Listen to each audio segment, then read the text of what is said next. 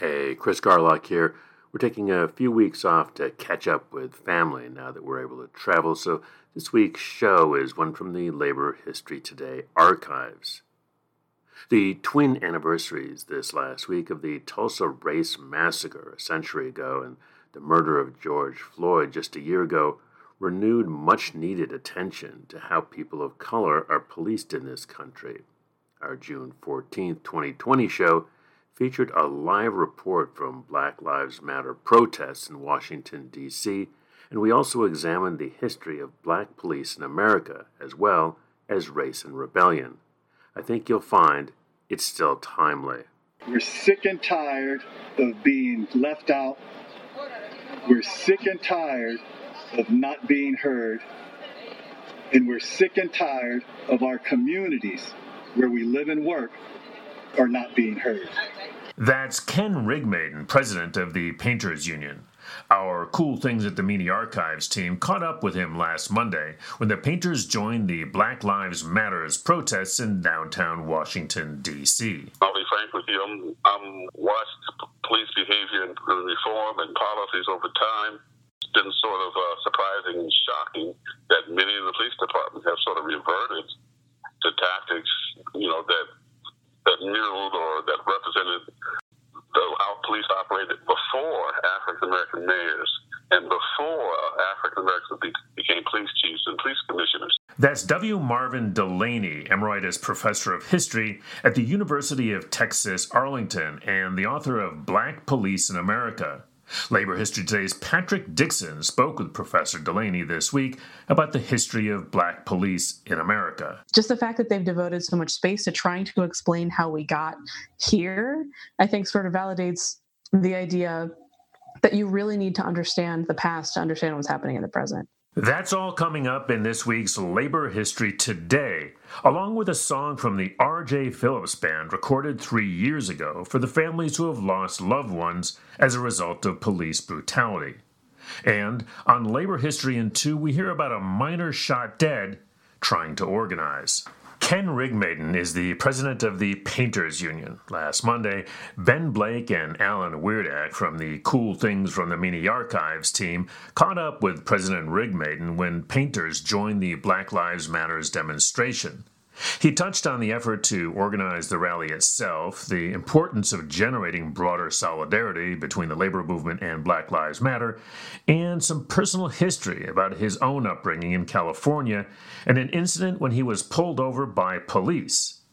Ben and Alan interviewed President Rigmaiden right on Black Lives Matter Plaza, a block from the White House, with the protests going on in the background. Ben started off by asking why the painters had decided to join the Black Lives Matter's protests. We called this rally today because we feel that organized labor, while not having to be a leader here, has to be a part of the success. Labor has to be a part of this program. After all, we're an organization, whether you're a painter, whether you're an electrician, whether you're a government worker, where we are the community. We're a part of the community. And when the community hurts, we hurt. Because our members are part of the community. That's why we feel we have to be involved in this. Not to necessarily be a leader, but to do our part. And could you talk about what your members are doing right here in front of the AFL-CIO building, down at Black Lives Matter Plaza? Yeah. We're here because we're sick and tired. We're sick and tired of being left out. We're sick and tired of not being heard. And we're sick and tired of our communities where we live and work are not being heard. It's the only reason we're here. We realize that in this space, this is something new. I'm an old timer. I can go back to the late 60s, early 70s, early 80s, where when something happened, if a person of color got killed or mugged or anything, you would just see people who looked like me. But today, there's something going on. Today, everybody is here. And it's got to be an issue regarding not just black lives, but the realization that if black lives are down, if black lives are getting killed, if black lives aren't getting what they're due, which is the same of anybody, they realize that if they don't get it, we're next. And it's really something going on here where we got a lot of people who look like the rainbow. And that's positive. So could you talk more about your plans to do this every day then, is my understanding? Could you talk about that and what your future plans are? Our plan really is to show out here, to show the community that we want to be a part of the solution. Whether we do it here, whether we do it in one of our other affiliates, we're here in Washington, D.C., but we're all across North America. We may do pop-ups across the country just to show that we want to be a part of the solution. We can't just sit back. And just wait for something to happen. Now is the time for us to get together with our membership, to get together with organized labor, to get together with communities and make something happen. We're in a great space right now. And so speaking to this, since we are currently standing at Black Lives Matter Plaza outside the AFL-CIO building now, and we're all wearing masks on in the time of a pandemic, could you speak to the type of effort it takes to organizing something like this during a pandemic? It wasn't as difficult as you would think. All we had to do was make a call to our affiliate here in the DC Metro, and because of the makeup of the membership, because we leaned in early on immigration, we leaned in early on Black Lives Matter, those are some of the members that we represent. And all the other members somehow get it. Now, I'm going to tell you something. We're a union. We want people who do the work that we do. But I would be foolish if I told you every member agrees with what we're doing. But that's no different than any other organization. And we're aware, and it takes leadership to say, hey, enough's enough. This is what we're going to do. Do I say like it or lump it? Or do I say, hey, this is about the community. This is about the vision of the United States of America, where everybody is entitled to an opportunity. So I wonder if you could also talk about the Reverend Al Sharpton has called for a march on Washington for Friday, August 28th at the memorial service for George Floyd in Minneapolis. I'm wondering, are you thinking about endorsing this march? I don't want to put you on the spot here, but I wonder if you could talk about your thoughts about that, and then also, how that it's in commemoration of the original 1963 march. Well, in my family, I remember growing up as a kid, and my grandmother, my grandfather, we'd go to visit with them. There were some pictures that they had on the wall. One was Jesus. On the left was Jack Kennedy. On the right was Martin Luther King Jr. I remember that. And I think about what my grandparents went through, what my parents went through, what their grandparents went through, talking about over 200 years. 200 years of being in bondage. Even after 200 years of bondage, still in bondage. Because there's no equality. Is it just because people don't understand, or people didn't understand and didn't get the vision of those simple words now? What do they call them now? microaggressions. And there's another term, microaggressions and extrajudicial, which is another term for above the law, where someone can go out and do something to someone without a trial, without a hearing, and decide whether you're a policeman or a person from the community, to shoot somebody, to choke somebody, to kill somebody because of microaggressions or extra legal. It's still murder. It's still killing without recourse. And that's what I believe this country today and these people that are getting together are saying enough is enough. I wanted to also, we were talking earlier about your experience as a student at San Jose State. I wonder if you could talk about that incident and talk to us about what it meant to you growing up. Well, growing up as a kid in San Jose, California, which, believe me, I was fortunate to have both my mother and my father in my life. My brother, I've got two brothers and a sister. We had what we felt was a great life.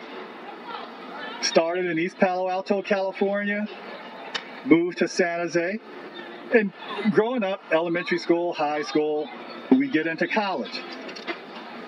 And this notion of it can happen to anyone who looks like me.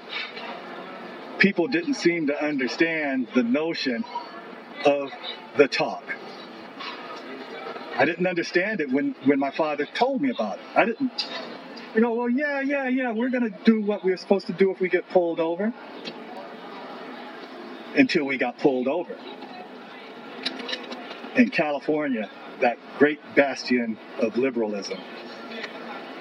My brother and I, we were both in college, and we were going to a mixer, a party.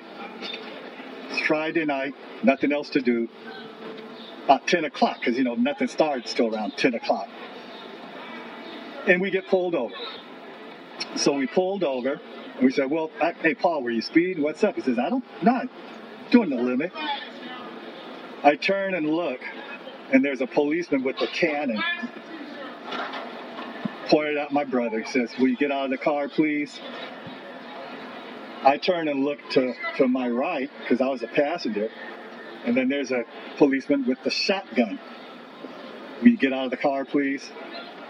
So we got out. Now remember, this was like 10 o'clock in the evening. Get out of the car, sit down on the sidewalk while they're rifling through my brother's car. It's a little Volkswagen. Opens up the front, looks through, looks in the back seat, shuffles through. He says, okay, you guys can go. We said, well, officer, why did you pull us over? 10 o'clock in the evening. There was a robbery at a liquor store at 8 o'clock this morning, and you guys fit the description. It was two colors. It was like 1980 something. Still calling us colored. In San Jose, that great bastion of liberalism. So that told me something, that if it happens here, it happens anywhere, and that's what people need to know. And it always had been something for me a little bit difficult to talk about, because I'm like, hey, this is personal, this is private, it's somewhat of an issue. But yeah, that's a life experience, one of several. So is there anything you'd like to add to the interview that we may have missed? Well, for me, I just really want to emphasize that the IUPAT alone, the union that I represent alone, can't do it by ourselves. It has to be all of us deciding that this is what we're going to do as a people. We are the people. And we need to realize that. And that's really all I got to say. Do you have any suggestions for how anyone can get involved, for how to generate, broader solidarity among unions locally, nationally? Broader solidarity starts with communication. It starts with attending your meetings. It starts with me as relates to the building trades and to the AFL-CIO. Those are two groups that I'm very much engaged with, is to have those kind of conversations and see. It never seems like it's fast enough.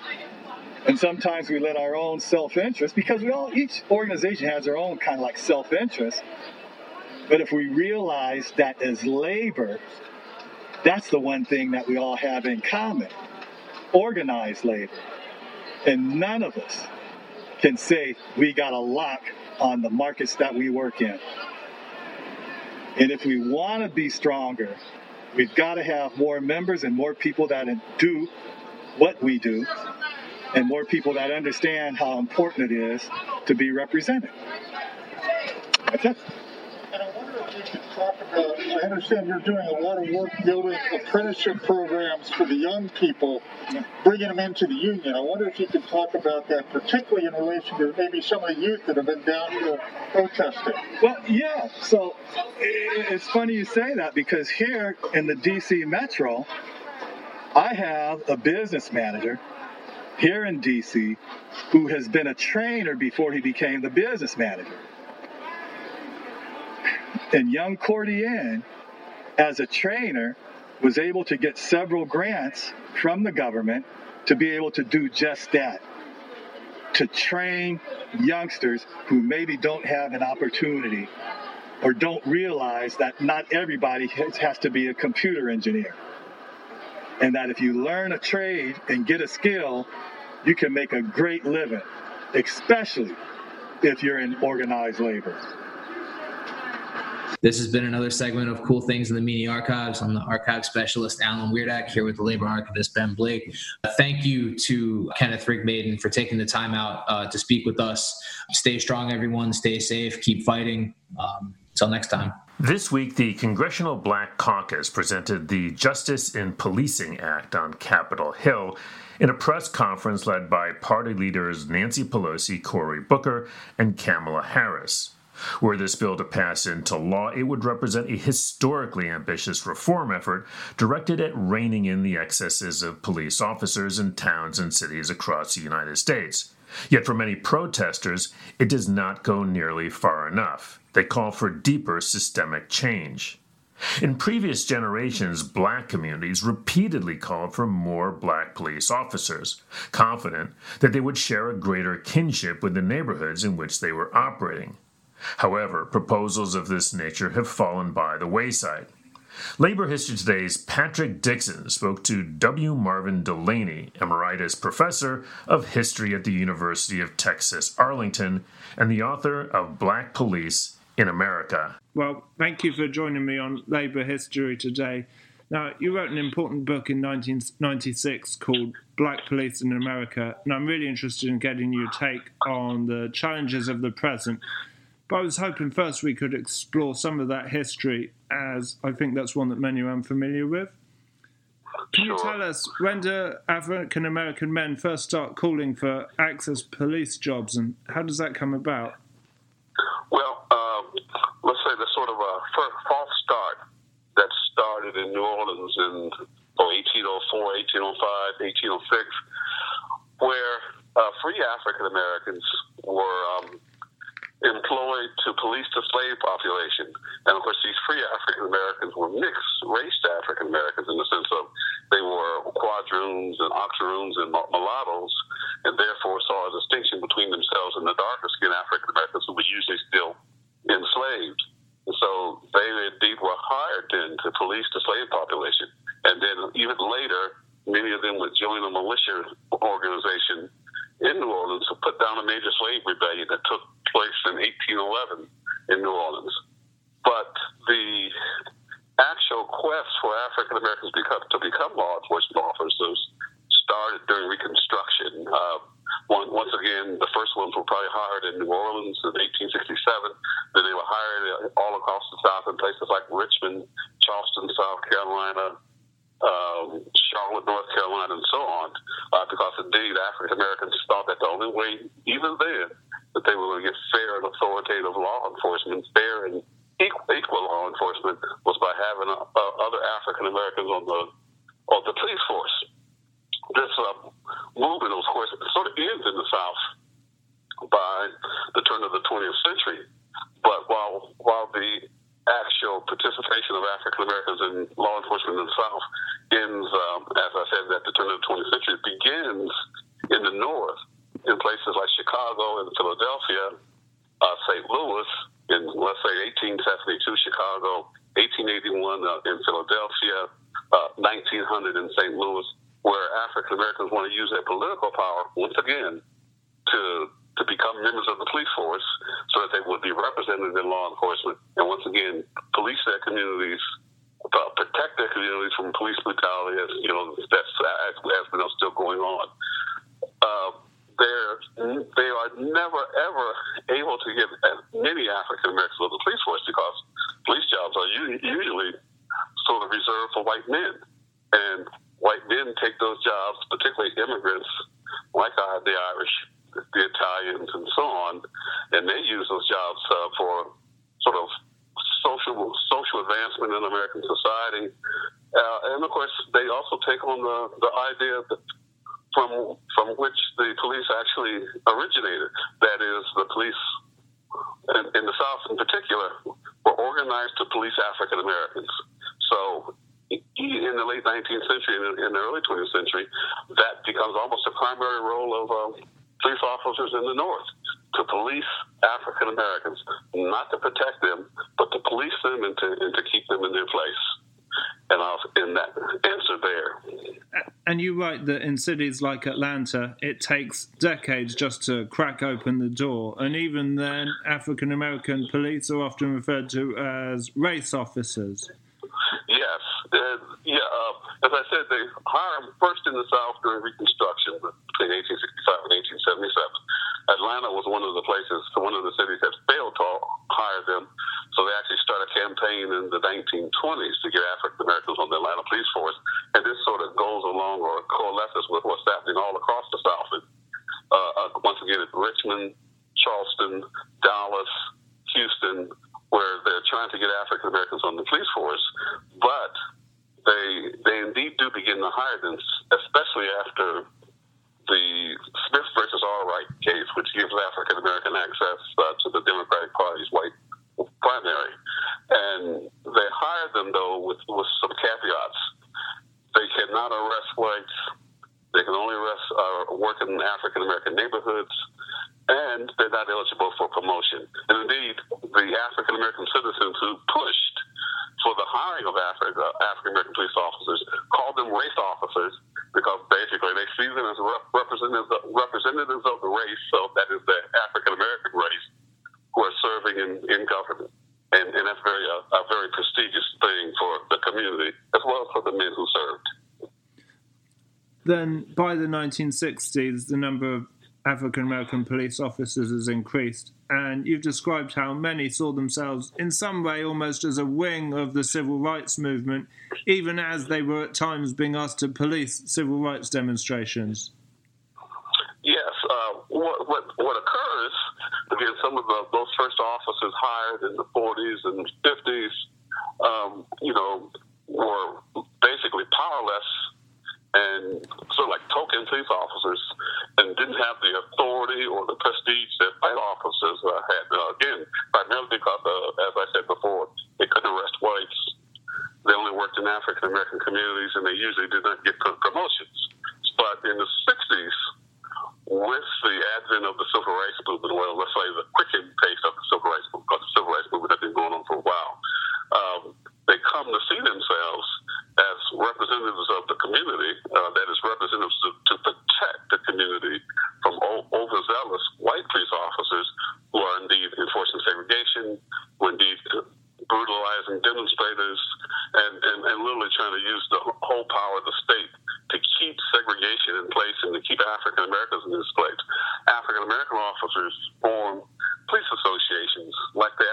American Police League in Chicago, the Officers for Justice in San Francisco, because as you sort of noted, they see themselves as members of the community, and indeed that the people who are out in the streets demonstrating are demonstrating for some of the rights that they feel that they should have as police officers.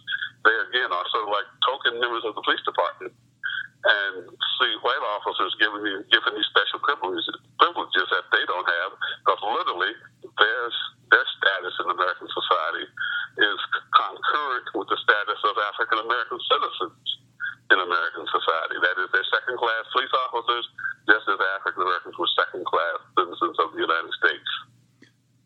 So at that time, are African American police officers popular figures in African American communities? They become popular figures in the African American community. Again, I probably need to distinguish between the South, that is, those officers who were serving in southern cities versus those officers who were serving in northern cities. As I said, there's a major push in the South in the 40s and 50s to get African Americans police jobs, mainly because southern police officers just had been off the chain in terms of the brutality and their racism. So southern African American communities, mainly led by, let's say, middle-class African Americans, the teachers, the lawyers, the doctors, ministers, led the campaigns to get blacks on the force. And so, indeed, they saw those officers as representing the community and held them in high esteem. Even though in some cases, but this is primarily in the North, in some cases those officers were just as brutal and perhaps even more brutal toward African American citizens than the white officers. And this was sort of particularly the case in northern cities, where in northern cities, many of the African American officers adopted sort of the viewpoint of white officers, that blacks were natural-born criminals, that they needed to be kept down and contained and controlled, and so they indeed were just as brutal and not really held in that high esteem, in high esteem as much as say the black officers in the South. And part of we see a transition, as I say, going into the 60s. There's this transition where the officers in northern cities like Philadelphia, Chicago, New York begin to see themselves as arms of the community, as representatives of the community. And then they moved away from sort of this role of keeping the blacks down just as the whites police officers had done. In the 60s and 70s, we also start to see some of the first black mayors in big cities: Carl Stokes, Maynard Jackson, Coleman Young, Marion Barry. How significant are these political breakthroughs in both diversifying urban police forces and in elevating black officers into leadership positions? Sure, that's very, very significant, because in many cases, these black mayors, Carl Stokes, Maynard Jackson in Atlanta, Kenneth Gibson in Newark, saw that their elections, or believed that they were elected to control the police departments, because the police departments in most cities were just out of control in terms of what they did in the African American community. So it's very significant that when they got the jobs, or when they were elected, one of the first things they tried to do was reform the police departments in Atlanta, Cleveland, Newark, Detroit. Carl Stokes is probably sort of the emblematic and symbolic case. He went through 4 police chiefs and commissioners trying to find a leader who would control the police, stop the police from being these violent forces and brutal representatives in the African American communities. He basically gave up after he had hired an African American as the police commissioner in Cleveland, and he lasted less than 6 months, because he basically began to, or did identify with the white police union and with the sort of policies perpetrated by white officers before him. In Atlanta, Mayor Jackson hired a friend of his, Reginald Eves, a guy who had went to school with him, as the police superintendent, police commissioner, and they actually had some success. Commissioner Eves was able to increase the number and percentage of African Americans on the Atlanta police force, and he pulled back some of those tactical units that had perpetrated a lot of violent crime against African American citizens. But of course, he was highly criticized by the Atlanta business community for, of course, interfering with the police. But as I said, ultimately, he was very successful in changing the composition of the Atlanta Police Department, as well as improving the image of the police department in the African American community. And of course, I could go on and tell you about 3 or more stories, but I'll stop there.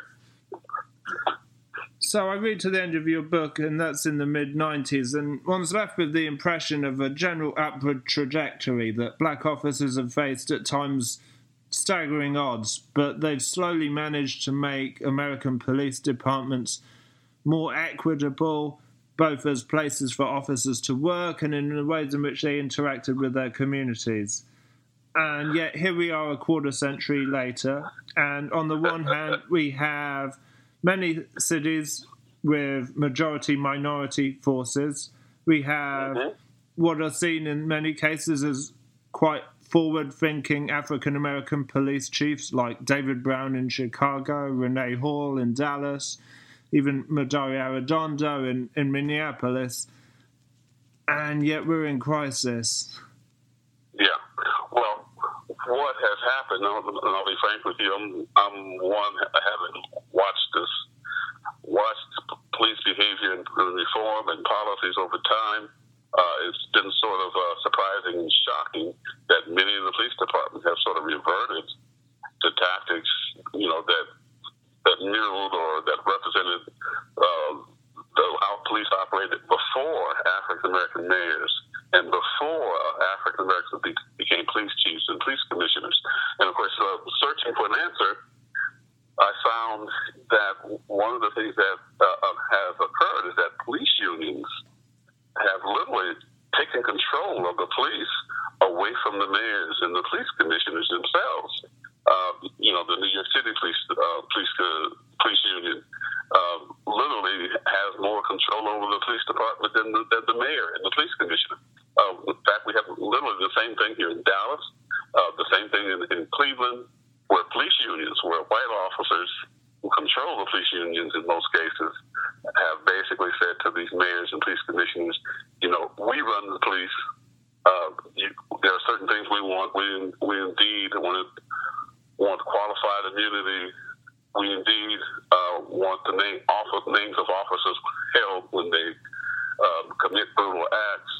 And they literally defend every officer, regardless of the crime or the viciousness of their actions on the street.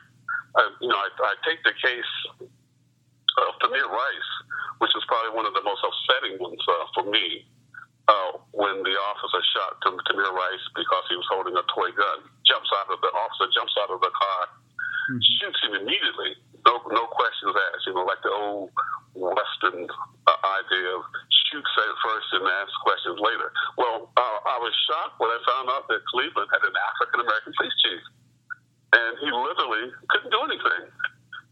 It took, I guess, almost a year or so before they were able to remove that officer from the police force, because they had to go through all of the procedures and processes that the police union in Cleveland had set up to protect officers who committed violent acts and brutal acts against the citizens of Cleveland. So when I saw the black police chief, it was almost like he was this powerless individual who almost couldn't do anything to stem the tide of what the police union in Cleveland was promoting and supporting. So, again, my answer then to your question is that the police unions have just gotten out of control, and they've been able to enact policies such as, again, qualified immunity to keep officers on the force who need to be fired.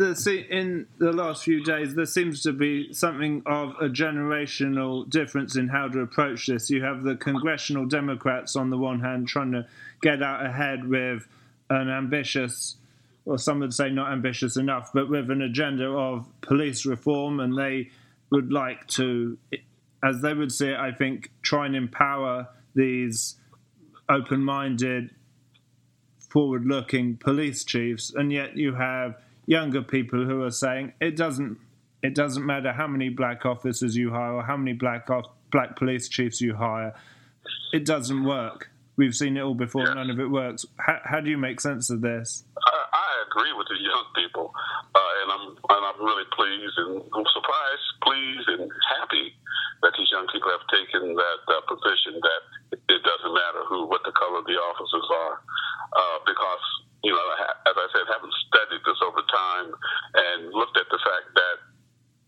for 100 years, or 100 plus years, the police have been out of control. Again, I started my work 50 years ago, and here we are in 2020, again, still dealing with the same problem of police violence and brutality. So I like what the young people are doing, and I agree with them that, you know, the people in Congress, these mayors, they really don't get it, that the police are designed to enforce white supremacy. And so it's almost like they're sanctioned to do some of the things that they do because they feel that nothing's going to happen, that we'll get some protests in the streets for a while, then we'll just revert back to the way things have always been. So I agree with what the young people are doing, that we need to defund and even abolish police departments, because they literally do not do the job that they're not supposed to do, that we expect them to do. They do what they're supposed to do, that is enforce white supremacy. You know, this whole issue of mass incarceration, this has been caused by the police, by the police targeting young African American and young Mexican American men, putting them in jail, when the reality is 70% of the drug users are young white men. Yet 70% of the people who are arrested for possession and using are African American and Mexican American. So that tells you right there that the police are still enforcing white supremacy, because they are the ones who have created this carceral state of mass incarceration of young black and brown men. Can I just ask you one more question then? Because you've interviewed a lot of police officers over the years, I understand. I'd imagine that many African Americans who join the police force do so for admirable reasons, to protect their community and so on. Are they just eaten by the system then? How do you explain it? Yes, they are basically eaten up and consumed by the system. I did a presentation 2 years ago in New York City with members of the Guardians Police Association. And, you know, I sort of presented some of the research that I had done, and how when I first did the research in the 70s and 80s, there was all these police officers who were taking a stand, who indeed then were facing firing and harassment from the department as well as other white officers. And I asked what had happened to that spirit of the members of the Guardians and the Afro-American Patrolmen's League and so on.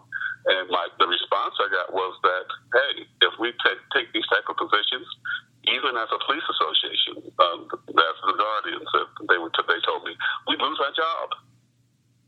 And we would be harassed to such an extent that we would actually be forced off the department. So many of them were just saying, we go along to get along. Can you believe that? That's depressing. Yeah. Yes, I was depressed after that session with the members of the Guardian. As I said, given the sort of the revolutionary and progressive stand that they had taken since 1949, to hear these officers in 2015 literally say, hey, you know, there's nothing we can do. We'll lose our jobs.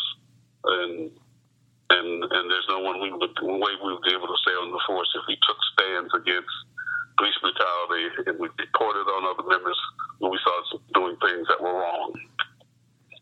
I do appreciate your time today. Thank you so much. Sure, no problem. Glad to do it. Today, we're also going to bring you a recent interview from our friends Dan Golodner and Troy Eller English in their podcast Tales from the Reuther Archive, recorded at Wayne State University. In this episode, Dan and Troy spoke with archivist Megan Courtney about the Kerner Commission Report.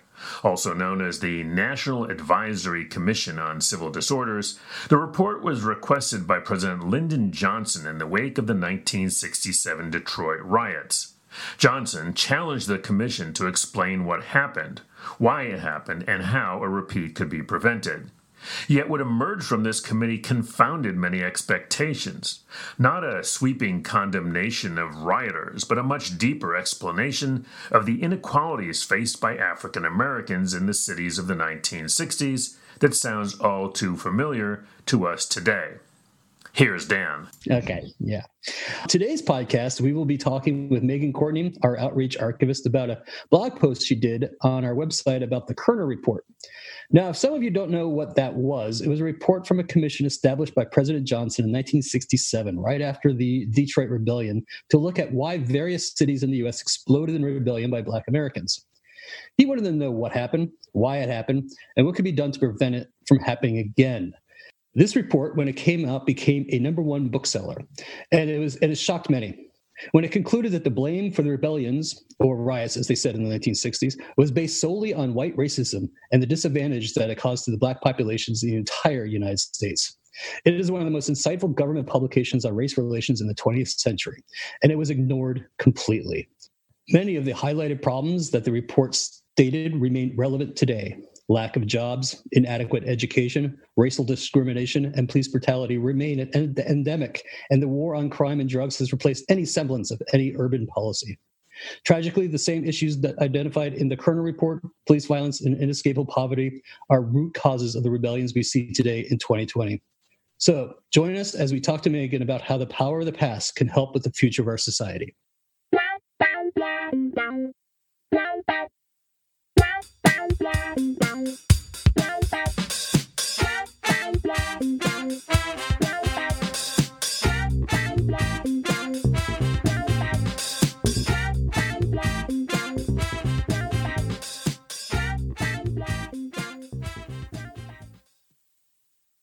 Hi, Megan. How you doing?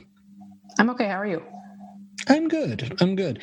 Listen, we're going to talk about some interesting things today for the folks. So why don't you take us back to 1967 and the formation of the Kerner Commission? I mean, why was it created in the first place? And was it really that hectic in 67?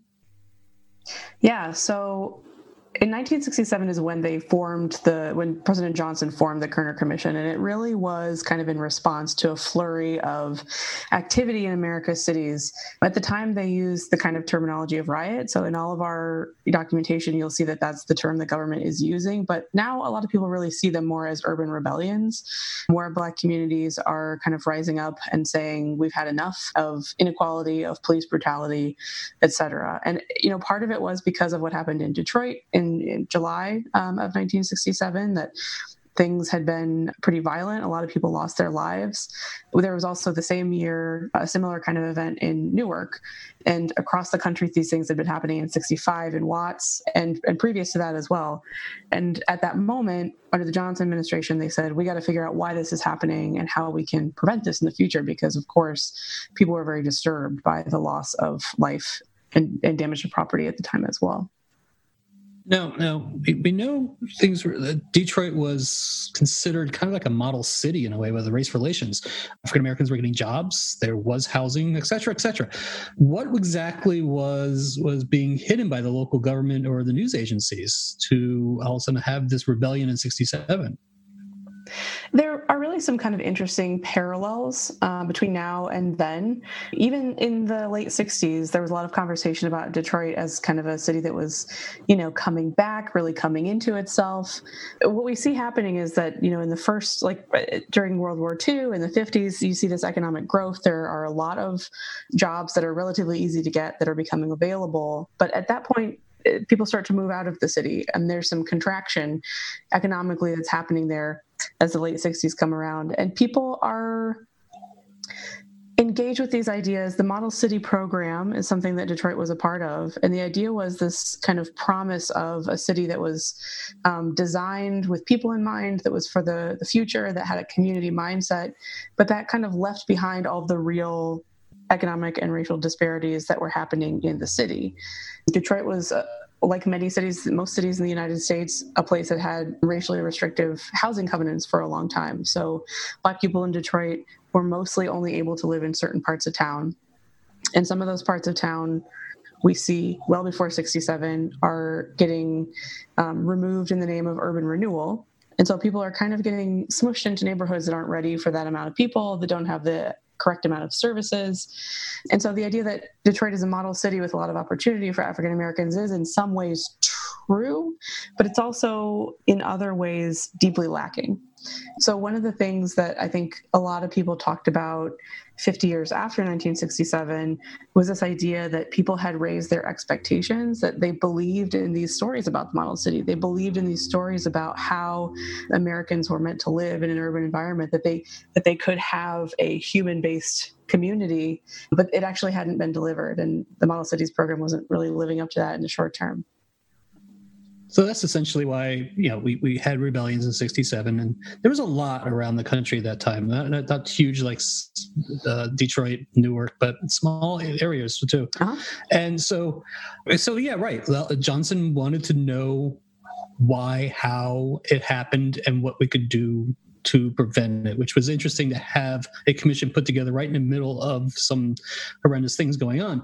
Now, who was on this commission, and I mean, what was the conclusion of the Kerner report? So just a few weeks after what happened in Detroit, the commission was formed, and it was 11 people that were on the commission. And a lot of people describe this group as a relatively moderate group, particularly for the time period. In the late 60s, there are plenty of more radical voices on the scene, but these were relatively moderate people. The commission was named for Otto Kerner, who was the governor of Illinois. And then there were, I think, 4 other elected officials. You have the head of the NAACP at the time, Steelworkers leadership. So they try to do really a cross-section of political leaders. There's a business representative on there, community organizations in the form of NAACP. But it wasn't, they did do, bipartisan selection of commissioners, but there was an expectation that it was a mostly, sort of moderate voice that was happening. And in some ways, people kind of felt like Johnson was surprised by the outcome. The commission report came out in 1968, and they published the summary. This is one thing I like to show to students. They published a summary in very small print in the New York Times. And so we get out this document, and young people who are very familiar with what's happening today in activism haven't heard of the Kerner Commission report. So they kind of get this chance to see what the summary is. And what a lot of the things that they identify as causes for what they're calling riots at the time are some things we see today. Employment, education, social welfare, and housing are the main kind of causes of these boiling points that they're seeing. And honestly, some of the suggestions that the Kerner Commission makes are very vague, things like increase opportunity, but some are pretty specific. They're very specifically calling for, 2 million jobs to be created, half in the private sector, half in the public sector, and kind of laying out how this can happen and asking for some things that we see people still talking about today, like, eliminating arrest records as a condition for employment, things like that. So it was, I think, a little bit of a surprise to your sort of mainstream white Americans, because the headline of this report is institutional racism is the problem. Megan, of course, I didn't read the whole report preparing for our podcast, but I read the summary and what other historians have said about it. But I'm trying to wrap my head around is did they try to include any kind of context, do you think?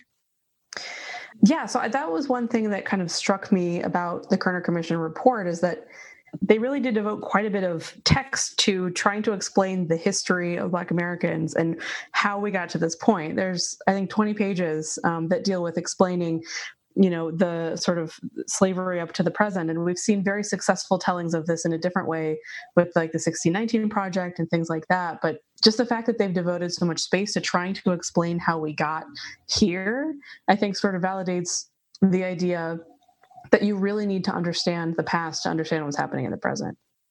So could we say that this is part of this report comes out, becomes a national bestseller, number one, and we have these issues in 67 and 68 is just a crazed time with assassinations, student rebellion, Vietnam War is escalating.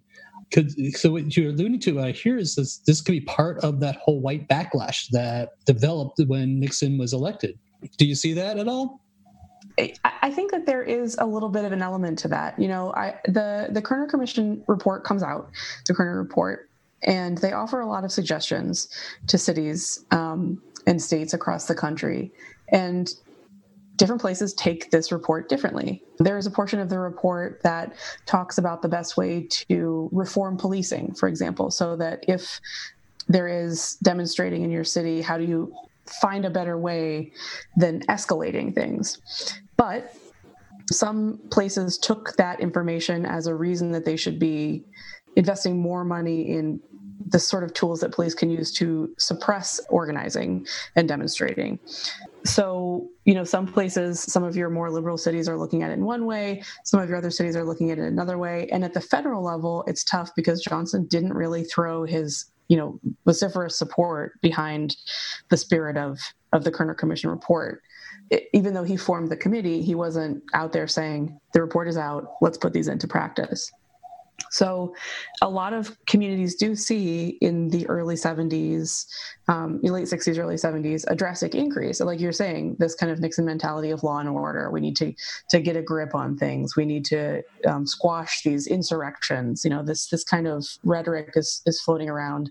And part of it does come from the sort of white people's fear that these urban rebellions are going to spread into their communities. So this is something that we see today in conversations that are happening surrounding our current moment.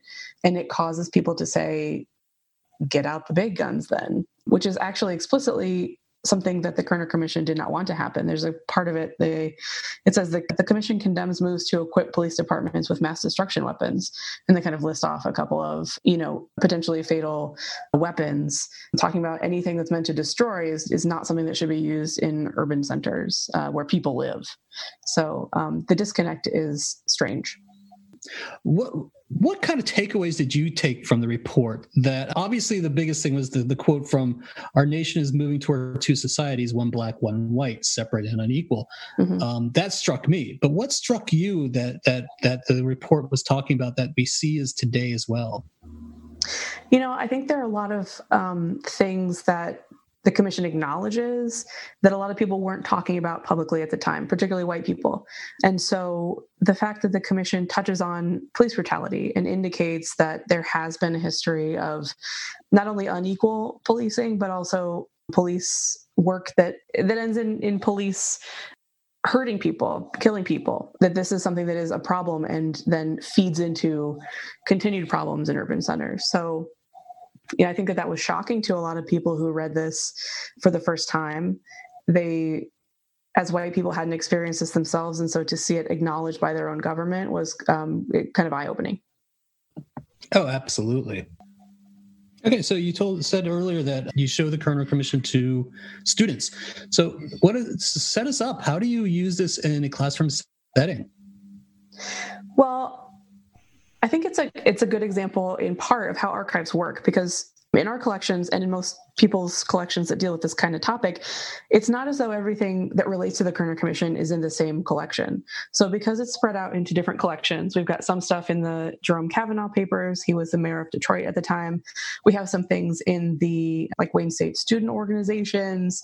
It's all spread out from different perspectives. You can see how different audiences are talking about this same thing and how it's represented differently between different groups.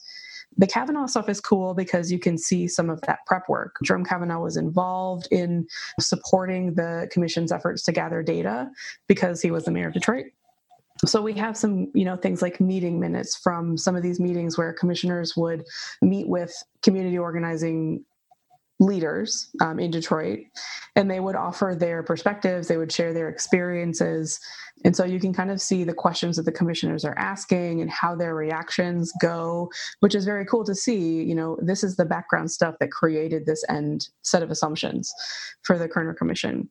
But because we also have things like those reactions in some ways to the Kerner Commission report, it's interesting for students to see how different people take that. It's also true that obviously if the Kerner Commission is saying that, for example, unequal access to housing was part of the cause of this, we have a number of collections that reflect that as well. So students can see little pieces of proof of this. You know, they can see, for example, our records that relate to city planning in Detroit and kind of get some practice in reading between the lines of these archival records. That, for example, there's a lot of documentation from an administrative perspective. You know, the people who work in the city planning office are going and taking notes, but there is nothing for folders and folders and folders about the people who live in these houses or their reactions or anything like a community meeting. Like, just seeing these gaps, these voices that aren't in there, is something that I think is very interesting to see. This is how we got to this point, and this is what happened after. That's very true about our archives, is that we've always strived and hoped to be the archive for the voiceless. Mm. And here's the archival record trying to read between the lines and push that material out. So I love that when you're doing that with students, they're reading between the lines. What kind of reactions do you usually get from the students about the discoverable of that 50 years plus, the same kind of things are going on today?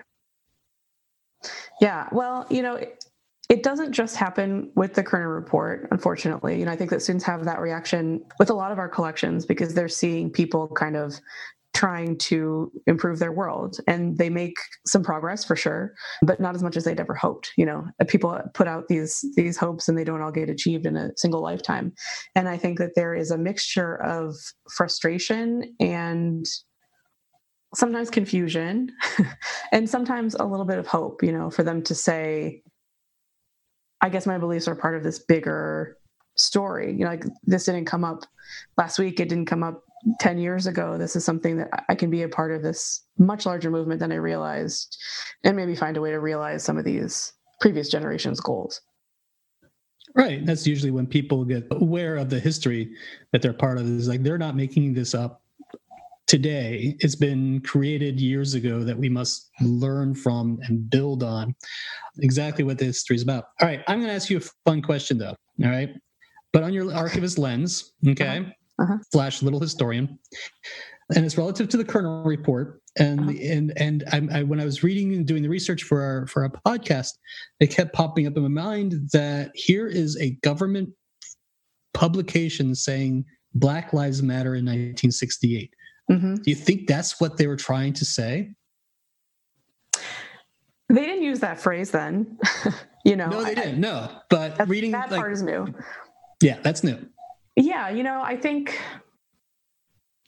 the recommendations are by and large the same kinds of things that you see a lot of people calling for today. And so I think in effect, yes, there is a problematic kind of detachedness sometimes if you're looking at the text, if you're comparing what they've chosen to report with all of the kind of input that they've had from real human beings. But again, it is a government document. So it's a little bit of this, it's a little bit of that. And that's part of the reason that I think it's really important for people to kind of think about the context of archival documents.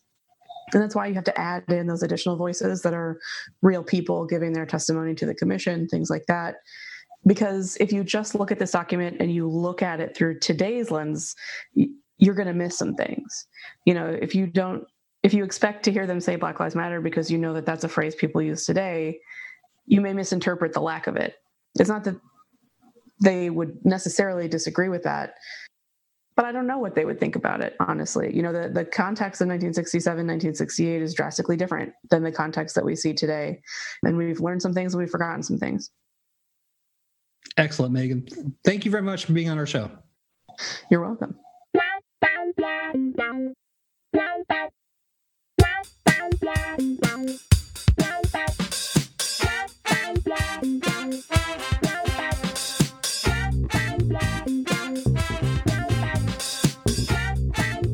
I'm Rick Smith, and this is Labor History in 2.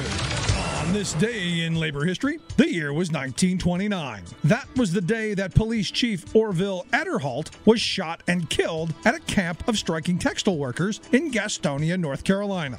The textile mills had fallen on hard times in the late 1920s. During World War I, demand for cloth for uniforms had sent the industry booming. But at the end of the war, orders dried up. Then, to make matters worse, new fashion trends had women wearing shorter skirts, further cutting demand. In response, the mill owners at the Lorry Mill began what was called the stretch out. They laid off numerous workers and demanded that those who remained worked faster without raising wages or, in many cases, cutting workers' pay. The National Textile Workers Union recognized that these conditions made it an ideal time to begin organizing in the South. The Lorry Mill was the largest in the state. On April 1st, 1,800 workers went out on strike. The company responded by evicting strikers from company housing and hiring deputies to harass picketers. As tensions escalated, Police Chief Adderholt, along with some of his officers and company-hired guns, went to a workers' camp. When Adderholt was shot and killed by an unknown person, the police arrested dozens of strikers. 16 eventually stood trial, but no one was convicted. Then, in September, Ella Mae Wiggins, a popular speaker who wrote songs for the strikers, was shot and killed at a workers' rally. The union lost its fight, and North Carolina remains one of the lowest unionized workforces in the nation. They labored in the textile factories from early morning till close. Labor History in 2 brought to you by the Illinois Labor History Society and The Rick Smith Show. For more information, go to laborhistoryin2.com. Our song this week is Heaven Help Us All, written by Joe DiFilippo and performed by the R.J. Phillips Band, a group of Baltimore musicians we featured on the show before. Joe says this song was recorded 3 years ago for the families who have lost loved ones as a result of police brutality. This week, Joe told me, some things don't change.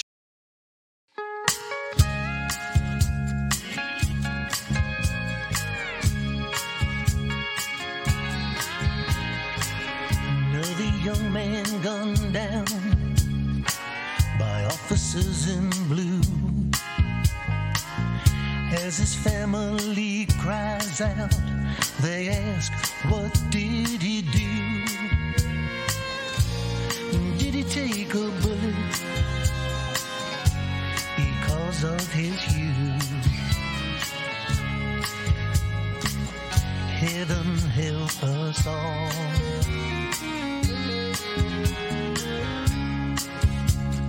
The judge ruled the killing justified, though someone pulled the trigger, there was no homicide.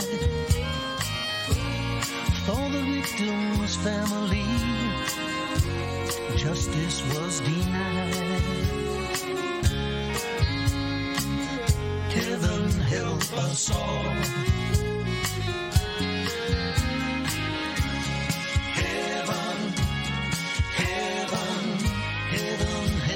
Us all.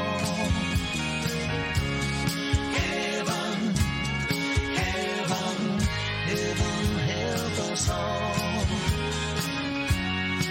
Some other son goes early to his grave.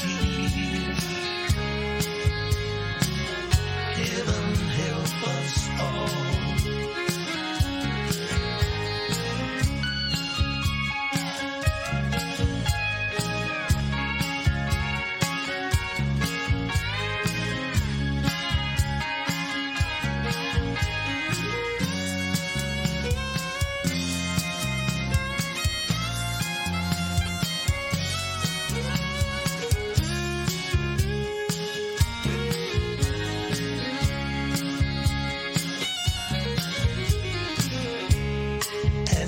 Night descends, a mother sits alone.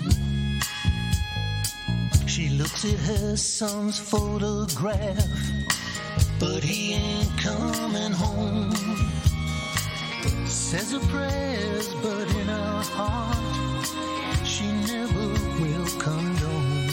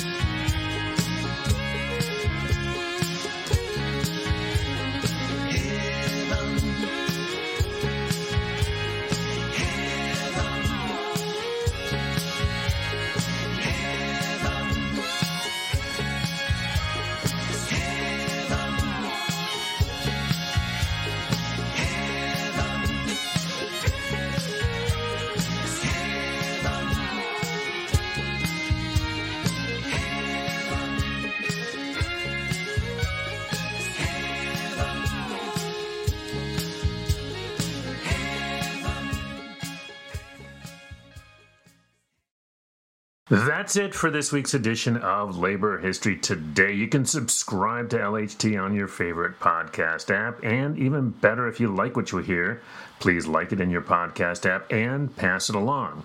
You can be part of Labor History Today by reading a labor history item. Just shoot us a note, laborhistorytoday@gmail.com. Labor History Today is produced by the Metro Washington Council's Union City Radio and the Kalmanovitz Initiative for Labor and the Working Poor at Georgetown University. Patrick Dixon produced and edited the W. Marvin Delaney interview. Alan Weirdak produces Cool Things from the Mini Archives. The Labor History Today team includes Ben Blake, Chloe Daniel, Patrick Dixon, Leon Finch, Sherry Lincoln, Joe McCartan, Jessica Pozek, and Alan Weirdak. For Labor History Today, this has been Chris Garlock. Thanks for listening. Stay safe and healthy, but do keep making history, and see you next time.